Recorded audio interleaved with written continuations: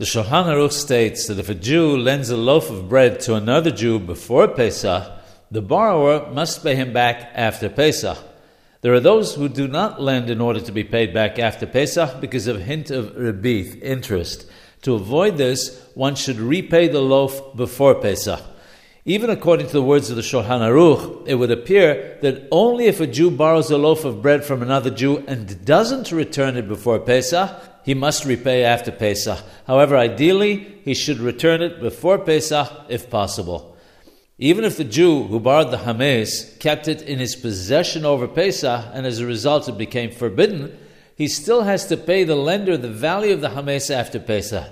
It goes without saying that he may not return the original hametz.